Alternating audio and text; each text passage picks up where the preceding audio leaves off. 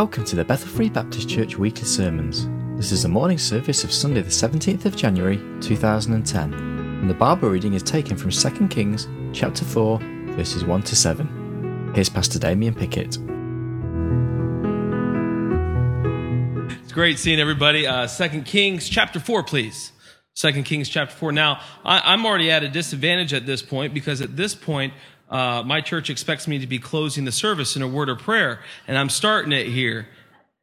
Hey, man, what's up with that? Hey, no, listen, seriously, the more you cover it, the better you look. 2 Kings, 2 Kings chapter 4, please. 2 Kings chapter 4. It really is an honor to be here. You know, I was kind of thinking, this service today is a lot like a football match, okay?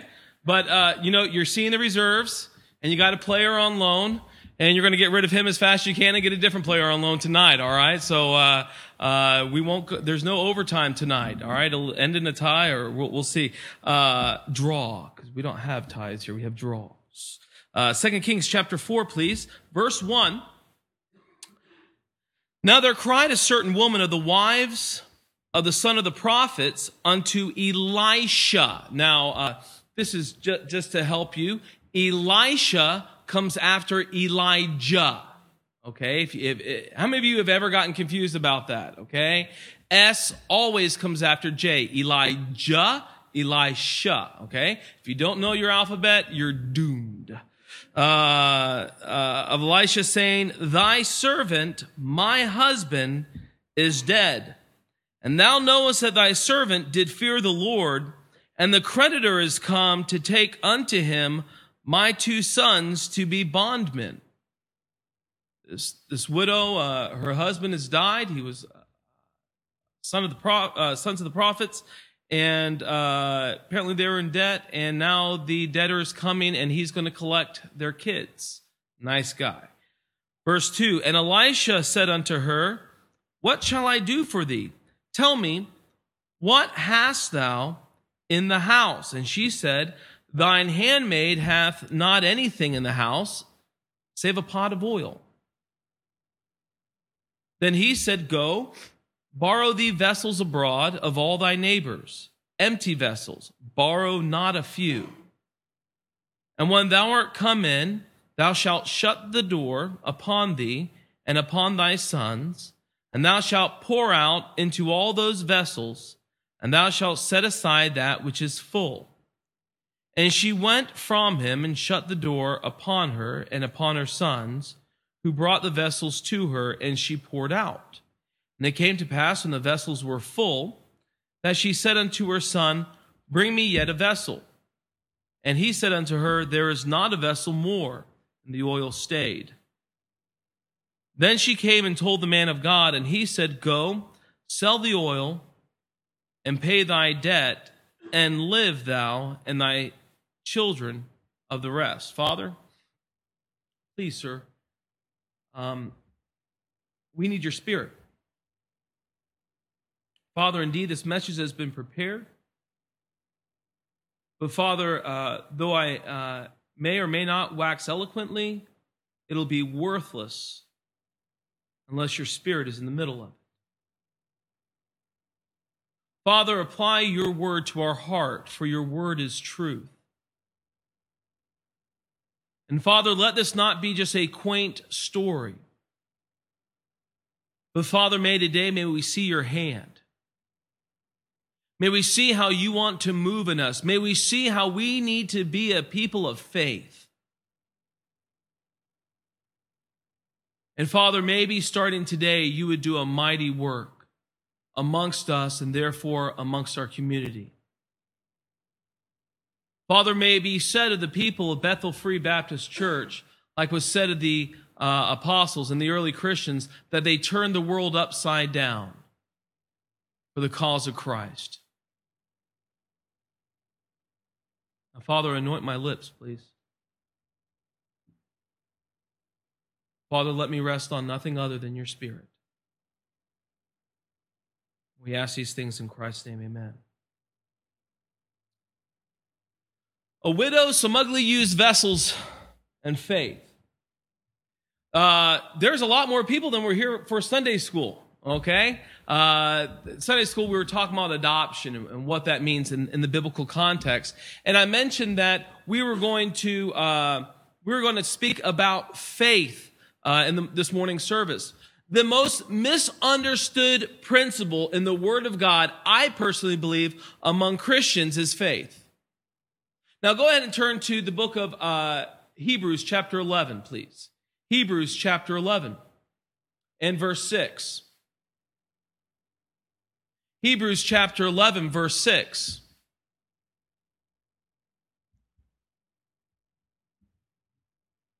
Once you're there, go ahead and read that to yourself as I read it aloud. Hebrews chapter 11, verse 6. But without faith, it is difficult to please God. Right? Isn't that what your Bible says? Huh? Actually, I didn't think the NIV would say it that way either. Without faith, it is impossible. Listen, it is impossible to please God without faith. So how many of you would at least agree with me? Now look, if you don't interact, this is going to be a long service. All right? How many of you would agree with me that according to Hebrews 11:6, faith is important? All right, I'll try it again. How many of you would agree with me that according to Hebrews 11, verse 6, faith is important? Or you still don't believe me? How many of you would agree according to... Look, I got all day, and you can't fire me. I'm on loan. How many of you would agree that according to Hebrews 11:6, faith is important? Amen. All right. Hey, yeah, we're getting somewhere. Guys, it'll go a lot easier if I only have to say things once. But I don't mind doing it 4 times. Now, so I'm going to ask you, what is faith? I want you in your mind right now to think of a definition of faith. Okay? How many of you have a definition in your head? I'll ask this again. How many of you have a definition in your head? All right. How many of you is your definition? Now, faith is the substance of things hoped for, the evidence of things not seen. How many of you had that for a definition? Okay. What in the world does that mean? I don't know. Okay, we've got a definition. We all say faith is important, but we don't even have a clue what it is. How many of you have been saved by faith? Are you sure? We don't even know what it is.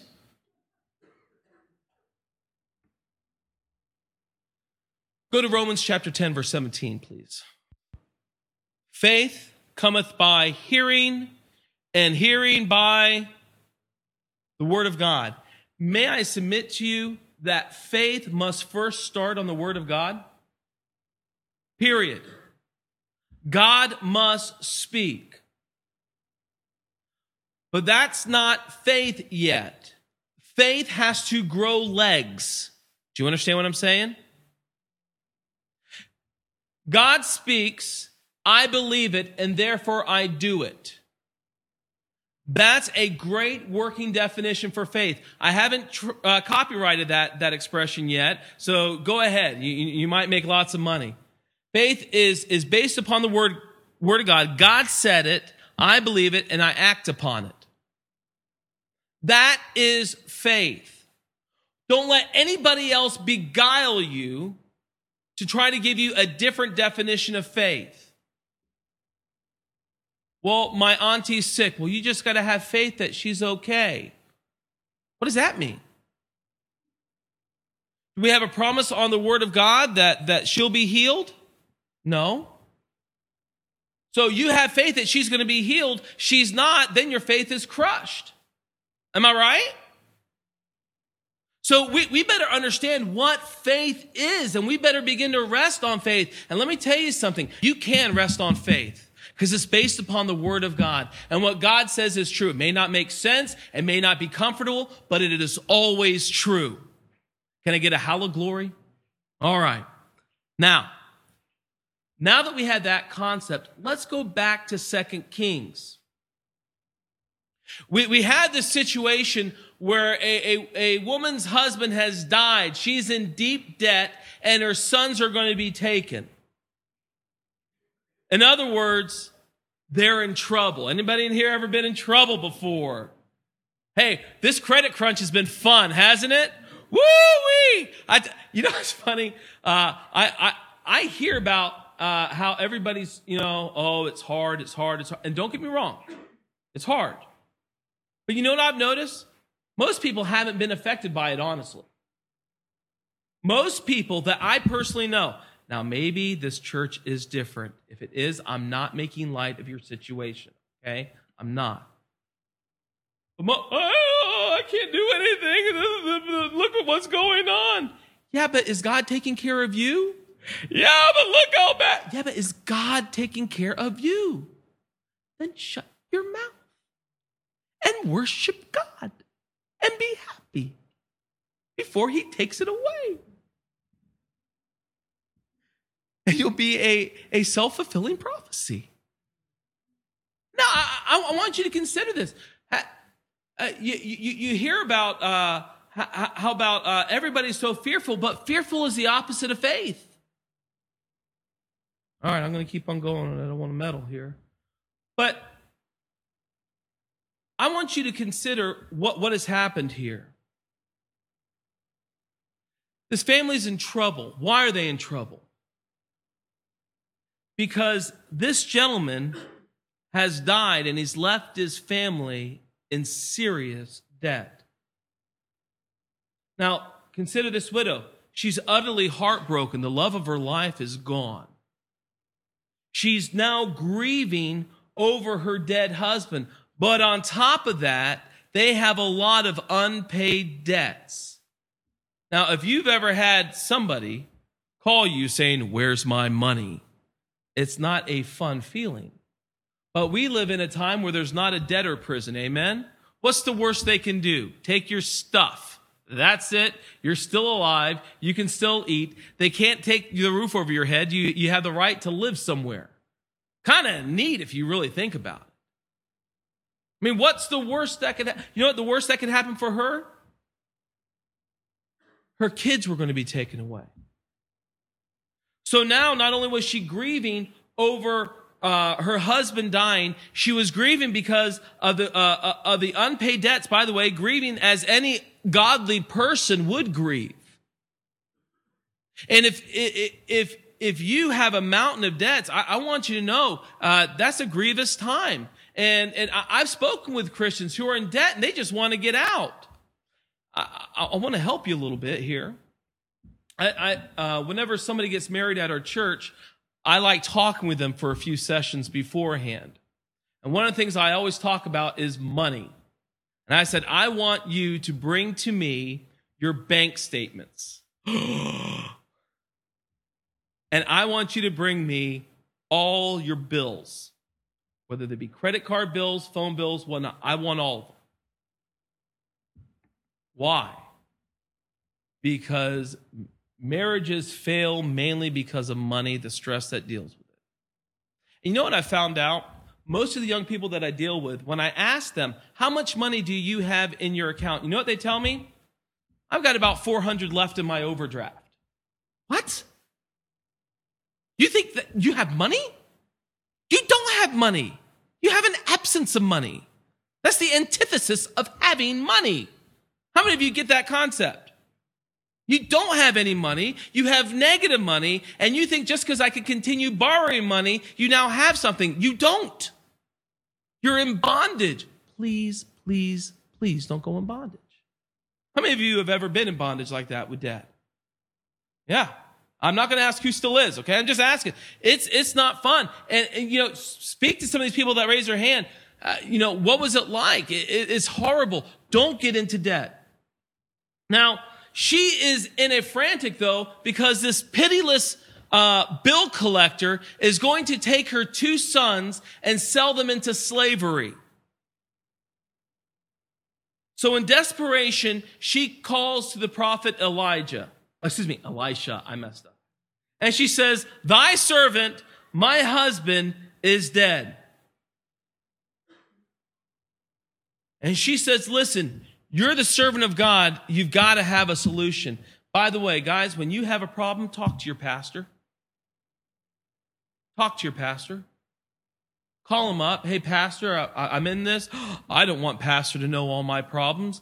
Listen, he's a godly man. Don't let him know I said that, though. He's a godly man. He's very wise. Talk to him.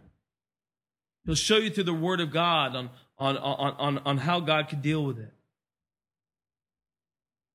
And thank God that there's always a way. By the way, there's always a way that no matter how hard and how rough the situation is, how it looks like you're absolutely going to drown, there's always an option.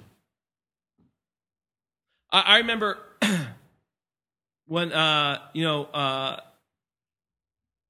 I hate giving. Does that sound bad for a preacher to say that? I like my money. How many of you like your money? Yeah, be honest, you big liars, hypocrites. Yeah, I like my money. My money. And my stinking pastor back in Florida, you know what he started preaching about? Tithing. A big jerk.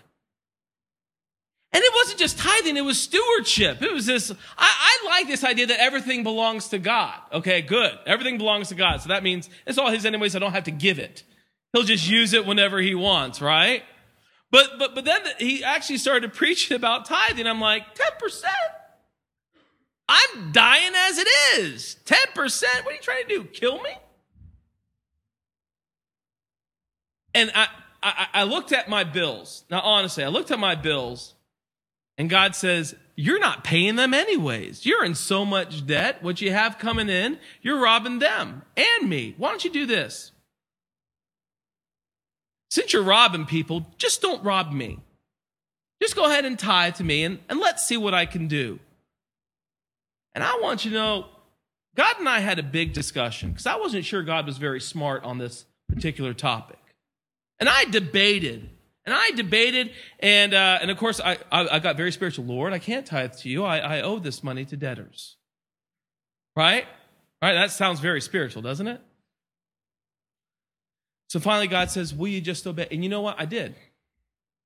It didn't make sense. I started giving. And God says, listen, the reason why you're in debt is because you're a thief. The reason why we're in debt is because we're a thief. We want more than what we can afford. We take more than what we should have. Yeah? It's our credit card culture. Do you remember, your grandparents when they wanted a new settee and chair? I remember my grandparents in London. They wanted a new chair and a new sofa. They went to the store and they found the one that they wanted, and then they did the dirty 4-letter word. They started to save. And then, interestingly enough, months later, they went in there and they paid for it with this funny other 4-letter word called cash. That's just what they did. But today, as soon as we get out of the gate, we want as much as our parents and our grandparents. We got to have it all right now. That's idolatry. Idolatry brings us into captivity, brings us into slavery. And indeed, this is what's happening. And this woman, she's in deep, deep trouble. And she goes to the prophet of God and she says, please do something. Who could be more helpless? I want you to consider this. Who could be more helpless than a widow woman in Bible times? She had no trade. She couldn't teach at the local school. That was a man's job. She couldn't go be somebody's secretary.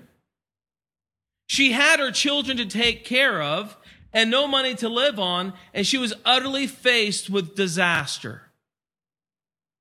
You talk about somebody being at the end of the rope, this lady was.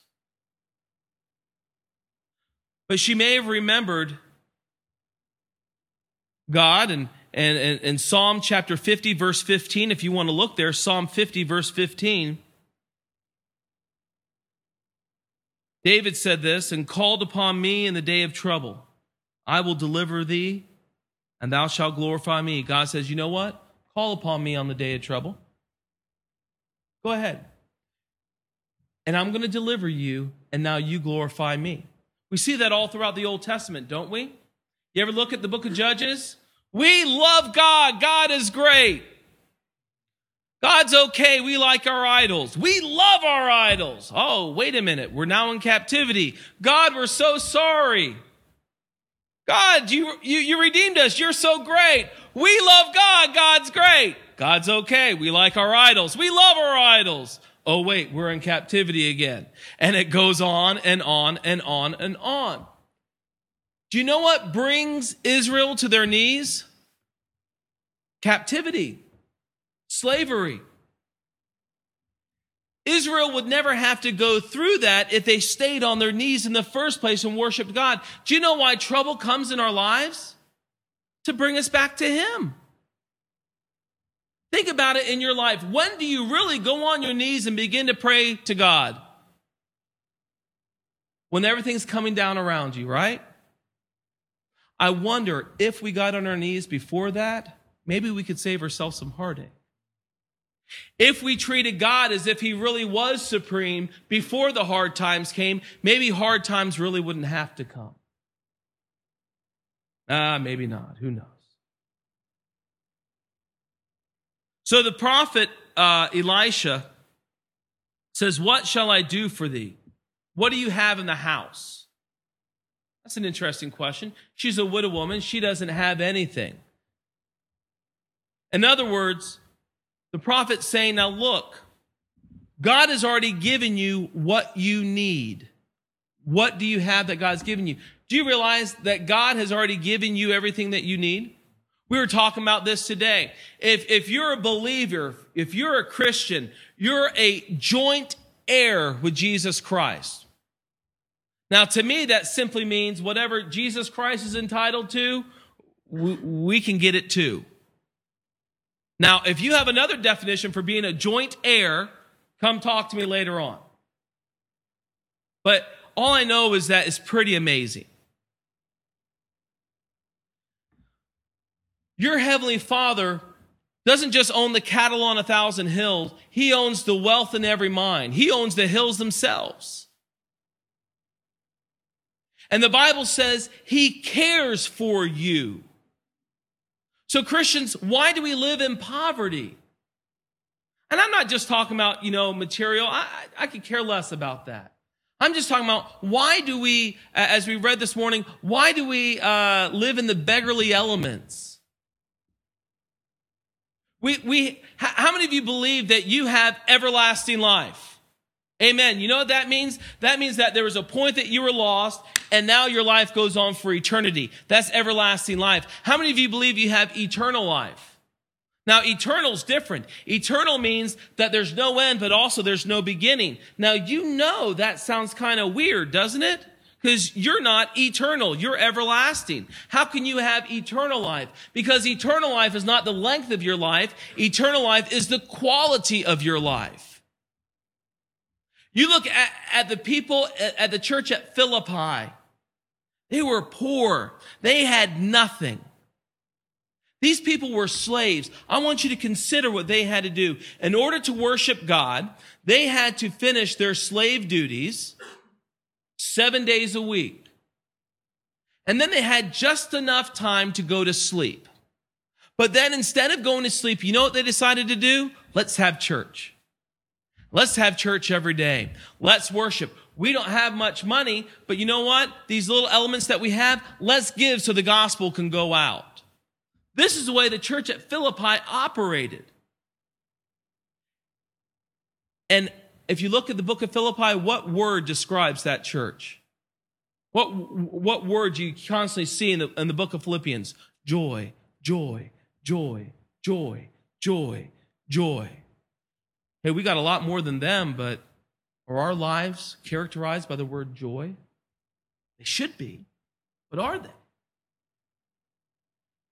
May I say that we who are no longer servants or slaves, we have actually enslaved ourselves. We've enslaved ourselves mentally to think that we no longer have the King of Kings as our Father. Every once in a while, my son says, man, I wish that guy was my dad. Oh, I wish I belonged to that family. And he's not attacking me. At least I don't think so. I'm not going to take it that way. If I'm wrong, don't correct me, okay? But he's just thinking, wow, look at the stuff I can get. We like stuff. We like shiny stuff, right? We like stuff. Look at that stuff.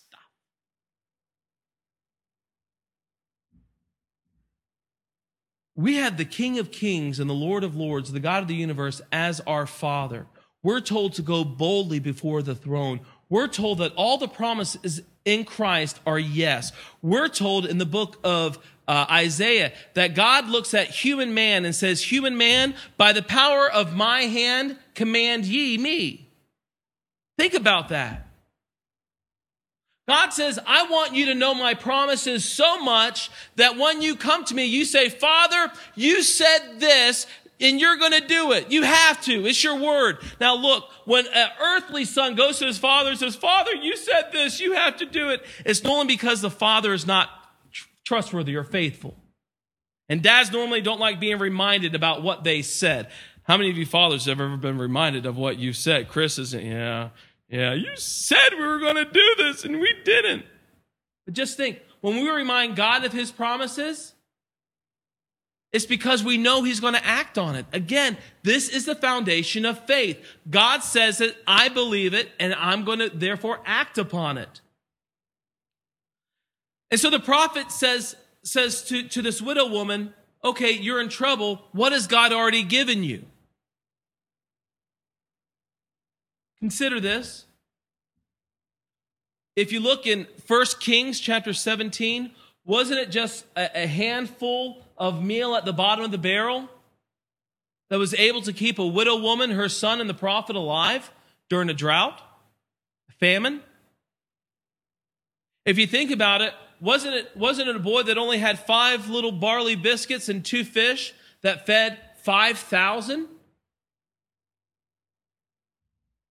Remember when God said to Moses, hey, Moses, what's in your hand? A stick. Throw the stick down. Okay. It's a snake. Now pick it up. I'm sorry. I know I had a stuttering problem, but suddenly I have a hearing problem. You want me to do who? Pick it up. Could you imagine? What God says, look, I've already given you what you need. Now, ladies and gentlemen, I want also us to consider Moses just for a second, shall we?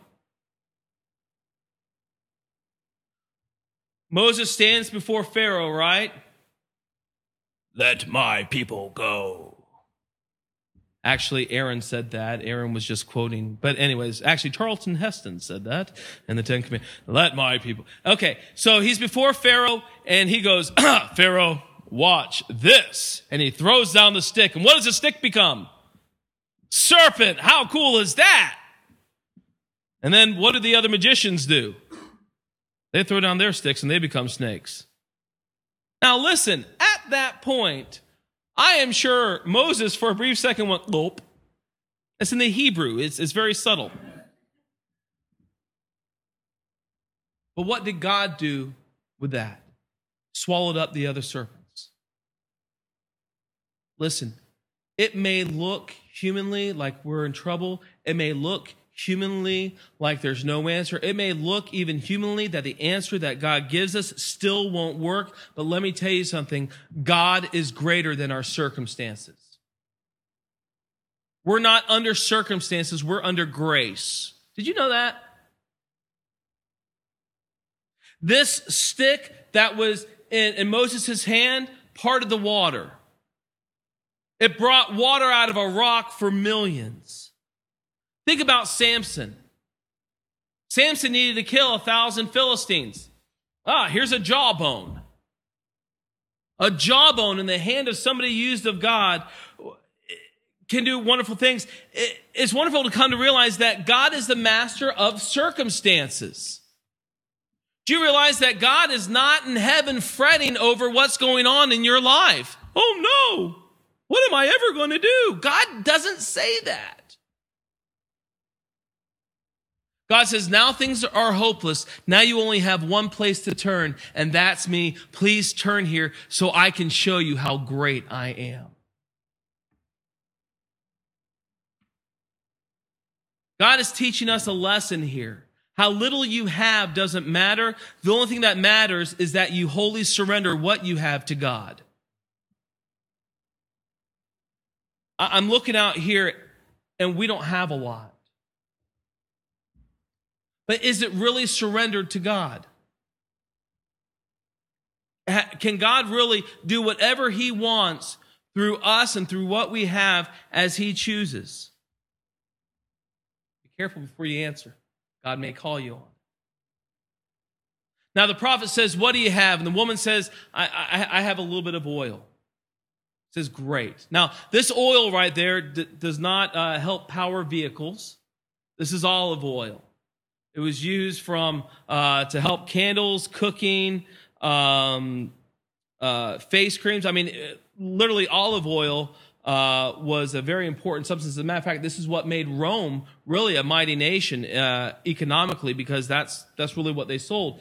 And so the olive oil she just had a little bit. She couldn't afford a lot. She just had a little bit. And he says, you know what? That's good. Do me a favor. Go ahead and go to your neighbors. And I want you to borrow every empty vessel they have.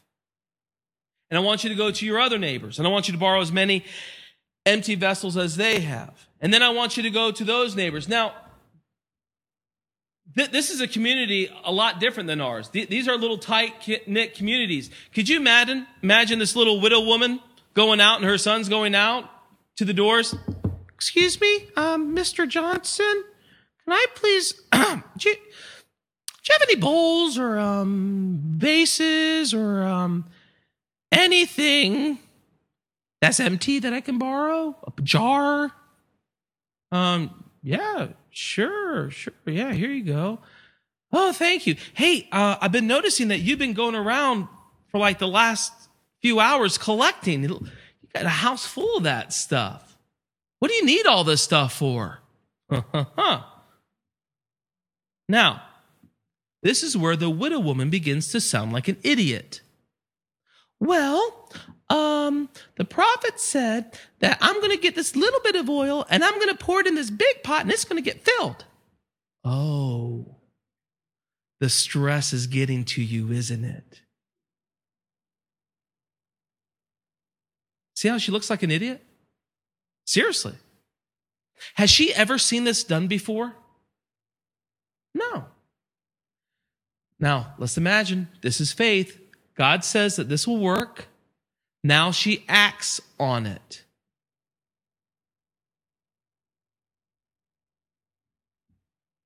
What happens if she's wrong? Huh? Hey, humanly speaking, she looks dumb. But if she's wrong, God was wrong. Now listen, she's resting on what God said. Not what she's thinking, not what she's feeling, but God said do this, and it's going to work out. And so she's willing to look like an idiot because the prophet says this is what God wants you to do. I mean, nobody's going to understand it. Really? Really, that small little vessel that you have is going to fill up all these containers.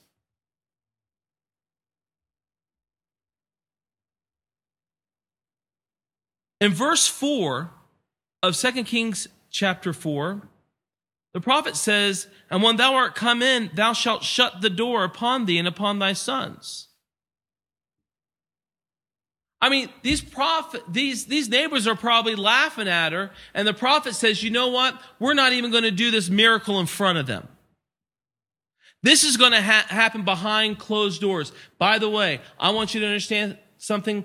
God answers the biggest prayers behind closed doors. Why do you think in the book of Matthew, it says, pray to thy Father which is in secret, and thy Father which seeth in secret shall reward thee openly.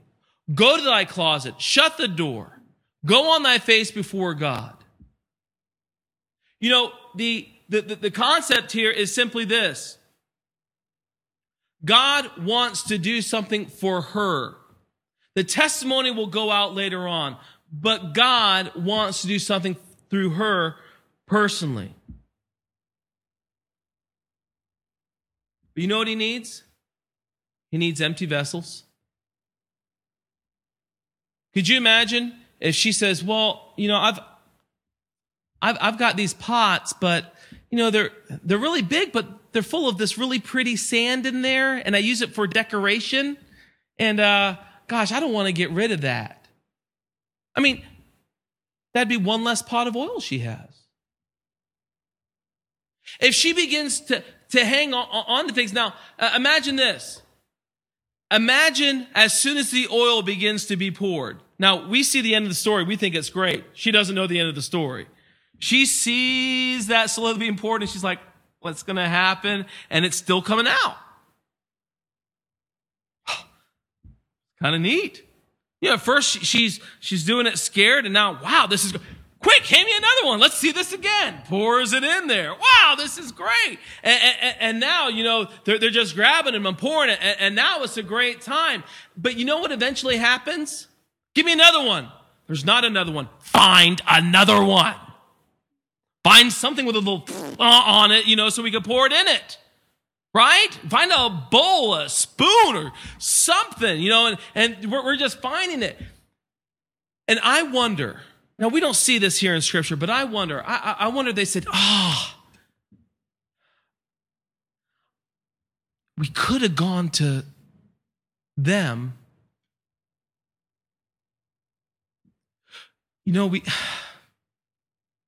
That neighbor down the road, we could have. But once their faith stopped, and this is not in a negative way, but this is just realistic. Once their faith stopped, once they got all their vessels, once those vessels were full, guess what? The miracle stopped. How big is your faith? How big is your trust in God? Because where your faith stops, God stops. The Bible says in the book of James, let no man ask God anything wavering. And then the next verse says, let him not think that he'll receive anything of the Lord. Did you know that? God wants a people of faith. God wants a people who are willing to say, God, I'm yours. You can do whatever you want through me, and whatever you ask me to do, I will do. Because I'm not my own. I'm bought with a price. Believers, is that the type of life you're living? Or is that the type of life you're fearing? Or is that the type of life you want to live? What's keeping you back? What's stopping you from saying, God, I don't care what goes on around me. I don't care what other Christians do. I don't care what other non-Christians do. I don't care what family thinks. I don't care what non-family thinks. I care what you think. I was speaking to a young lady, and she was talking to me. She says, how do I go about talking to my mom about baptism? This girl's 18 years old. I said, well, I mean, you how long have you been saved? Oh, about 8 years now. I said, have you never been baptized? No. She says, the real thing is that I'm so afraid of talking to my mom, I don't want to hurt my relationship with her. Now listen to I understand what she's saying, but listen to what I said. I said, do you not care about hurting your relationship with your God? Christians, let's face it, most of us go around treating God like a grandfather. It'll upset him, but he'll get over it. God's a tough guy. He can take it. I just don't want to hurt these people's feelings. Listen, if he really is who he says he is, if he really is the judge, if he really is our creator, if he really is the one who died for us, shouldn't that mean something? Shouldn't that stir something in us? Where we're acting different, where our feet are doing different things? Church, we need to be a people of faith. not fearful, not worried. In here in 2 Kings, this miracle is done behind closed doors. And then the prophet says, sell what you have, pay off your debts, and live off the rest. Let me just kind of close with this thought. When you live a life of faith, you pay off your debt. What debt? Paul says in the book of Romans, I'm debtor. To the Jews and to the Greeks, to the wise and to the unwise, I'm a debtor. What is he in debt to? He's in debt of showing them who God is. Church, everybody around us, they hear God all the time. Blah, blah, blah, blah, blah, blah, blah, blah, blah, blah, blah, blah, blah. But they never see it. What would actually happen if we began to fulfill our debt? What would actually happen if we were a people who walked by faith and people saw that we walked by faith? Gandhi was asked about Christianity, and Gandhi says, that he looked at Christianity and he even felt that it was true, but he would not become a Christian because of all the other Christians that he had met.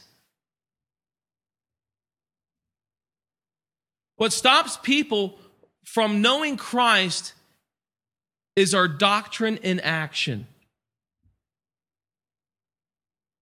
We're a people who sing, I surrender all. But we really should sing, I surrender some. I know it's not as pretty to sing, but that's the reality of it. What are we holding back? And why?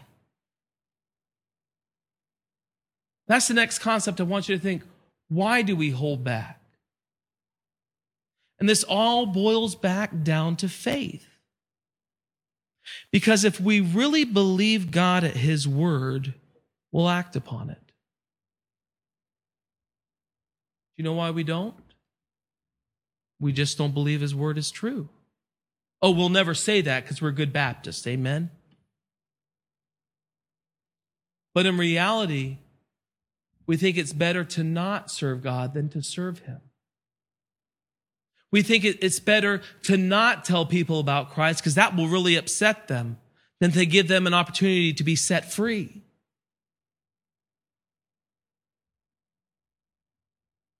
If we're not a people of faith, we're worthless. Without faith, it is what? Impossible to please God. Church, we need to be a people of the book again. That doesn't mean I just read the book or I know where things are. It means that we need to be a people who live our lives according to this book. And then watch what happens.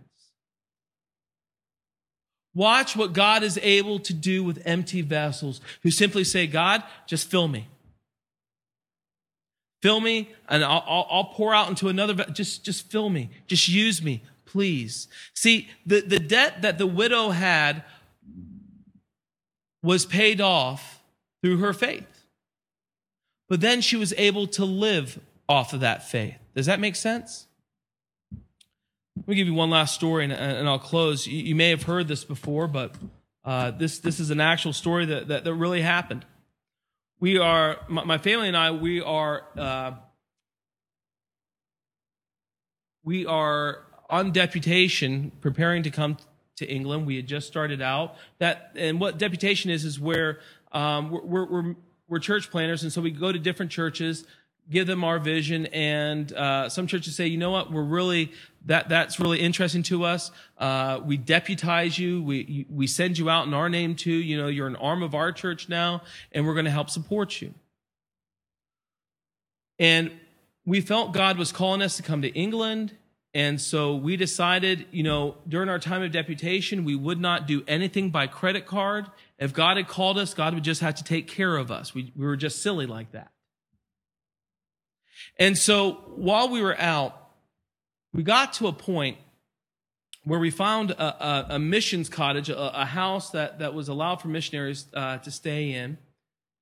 But we had no money in the bank. We had one night's worth of food left. And it was a Wednesday night. We were ready to go to this church meeting on Wednesday night. I went out to the car to start loading the car up to travel. And this is about 2 hours away. And the tire, the radial, the wires were sticking out. That's not a good thing. I thought, mercy, we have one night's worth of food left, and this is in the morning. So, we didn't eat that morning. I know it doesn't look like I've missed many meals, but trust me, I have. And I looked at the tire and went, oh man, we're in trouble. And so literally I said, Lord, what are we going to do? And then I reached in my wallet, and I had an uncashed check in my wallet for $75. I thought, well, goodness, that'll take care of that tire, and that'll feed us. That's fantastic. So we actually drove out of the way to go to this bank because it's a bank of a little town, and it only has one branch. So we had to go to that specific branch. Now, this was July 3rd, Wednesday, July 3rd. We got there at about 2:30. The bank closed at 2. Those dirty birdies. And so I thought, okay, God, what are you going to do now? Now, honestly, I'm ready. All right, God, what are you going to do? It's fine. What are you going to do? And then I knew it. I knew what was going to happen. We were going to drive to this church, and the pastor was going to ask me if I had any needs. Okay, now listen, I don't, woe is me, I need this. But I feel that if somebody asks me if I have any needs, I believe that, that's God dealing with them, God inspiring them to speak to me about it. Okay, so sure enough, I get to that church. The pastor puts his arm around me and says, brother, it's great to have you. Do you guys have any needs? Oh, yes, sir, I do. And so I explained to him, my family, we haven't eaten all day. I have a tire that's about to blow. That's our needs. And he, brother, God bless you. Let's come on in and let's have a good church meeting. And we had a good church meeting. And at the end of the service, we're kind of packing up our stuff and we're just hanging out the back of the church, to talk to the pastor again, at the end, ready for him, this is going to be good, right? And so we're just waiting and waiting and waiting. So finally the pastor sees us in the back and he comes on and says, hey guys, thanks for coming. God bless you. And if you're ever back in town, come see me. Let's go get a cup of coffee. That's it. I'm like, that didn't work out as I thought it would work out either.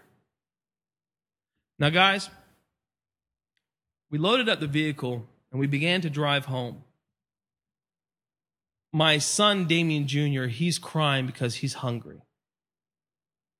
My daughter, she's not crying. She's getting what's going on and she's just learning to deal with it. My wife is crying because her kids are hungry. I'm driving, I'm looking out the window saying, God, hello, we're here. Do you know we're here? We're right here. And again, I knew God was going to provide because he was the only one that could. So I said, God, what are you going to do? And then I remembered something. The little missions place that we stayed at, there was a family at that church who had invited us the next day to their July 4th picnic. I said, okay, God, I get it. Okay, we're just going a little bit hungry, but when we go home, we'll eat. You're going to let this tire not blow, not explode. Okay, that's fine. Tomorrow you'll feed us. And then Friday we'll sort it out. Okay, God, no problem. I can handle this. Drive by, get to the missions apartment, and I promise you this really happened. There's a note on the door. Dear Brother Pickett, so sorry, we have to cancel tomorrow. We have a family emergency. What? Really? So we go home, go to this house. Our last meal, by the way, was a taco dinner, an El Paso taco dinner. And we had tacos that night. And my wife and I are praying, and my wife's weeping because the next day, we're out of food, and that's it. And there was only one man that knew our needs, and you know how that worked out. And so I pray with my wife, and literally we pray weeping. The next morning, My wife wakes up. She's still weeping. I pray for her. By the way, I figure we're just going to go a day without food. People do that all over the world. I can take it. Okay. While I'm praying with my wife, my mobile phone rings. And the last thing I want is some more bad information. So I'm not going to answer the phone. Okay. So I'm just still praying with my wife, and the phone is still ringing. I don't know why the little voicemail thing didn't pick up. It just didn't. My wife says, "You need to answer that." I said, "No, I don't." She says, "Well, it would be rude not to." I said, "I'm not in the mood to be polite." And so she just looked at me. She says, "Please pick it up." So I picked it up. I said, "Hello, this is Missionary Damian Pickett. Can I help you?" And the voice on the other end was my old youth pastor, who I hadn't seen or heard from for 13 years. He said, "Damian Pickett, how are you?" I said, "We're okay." He says, "You know, I have been trying to find your number because God has woken me up this morning and told me I need to find you and send you some money." Start crying. We had nothing. We had Western Union to us over $300. Guys, I don't know if you've ever had nothing, then had that much money and then go shopping. It's fun. Man, we're not finding Tesco value. We're getting, like the spaghetti hoops with like the sausages. I mean, we're going prime on this, all right? We're getting ice cream. It was July 4th. We even bought fireworks that day. Now listen, this is a lesson I learned. I was doing what God had asked me to do, and it looked dismal. There was only one human element besides my family that knew what was going on, and that one didn't answer. There was only one other element that knew, and that was my Heavenly Father. And my Heavenly Father that day showed me that without me having to do anything, He could take care of my needs. Now, guess what happened the next time I was in trouble? "Lord, what you going to do?" And I want you to know, it's exciting. It's a little scary at times, but it's exciting. But you can live off of your faith. You know what faith produces? Faith produces more faith. Then it gets fun. Let's see how much we can trust God. Man, this is a rough month. Well, let's hurry up and tithe so God can bless us. Church, without faith, it is impossible to please God. How are we walking? Father,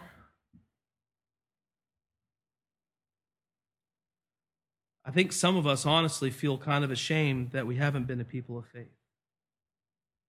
We talk about faith. We may want to be a people of faith.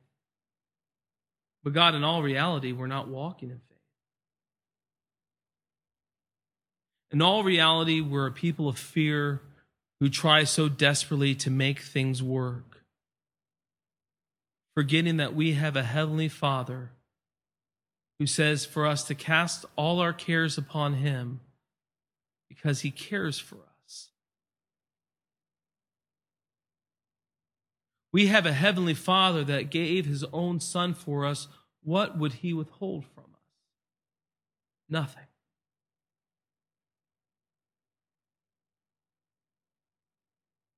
You adopted us.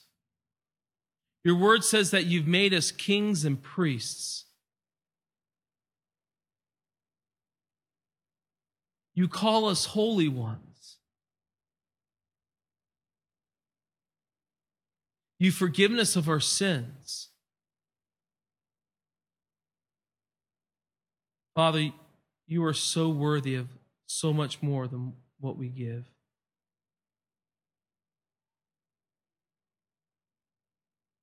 Father, could we be a people that walk worthy of your name? Could you begin to move in our hearts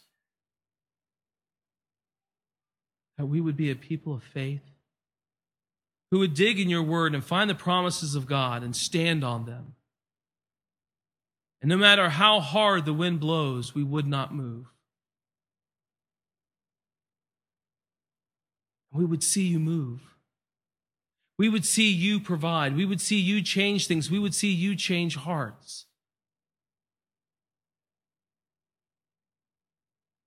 And then, Father, our faith would have substance because we see you move, because we believed and trusted in you. Thank you, Father, for the opportunity to trust you. And we ask these things in Christ's name, amen.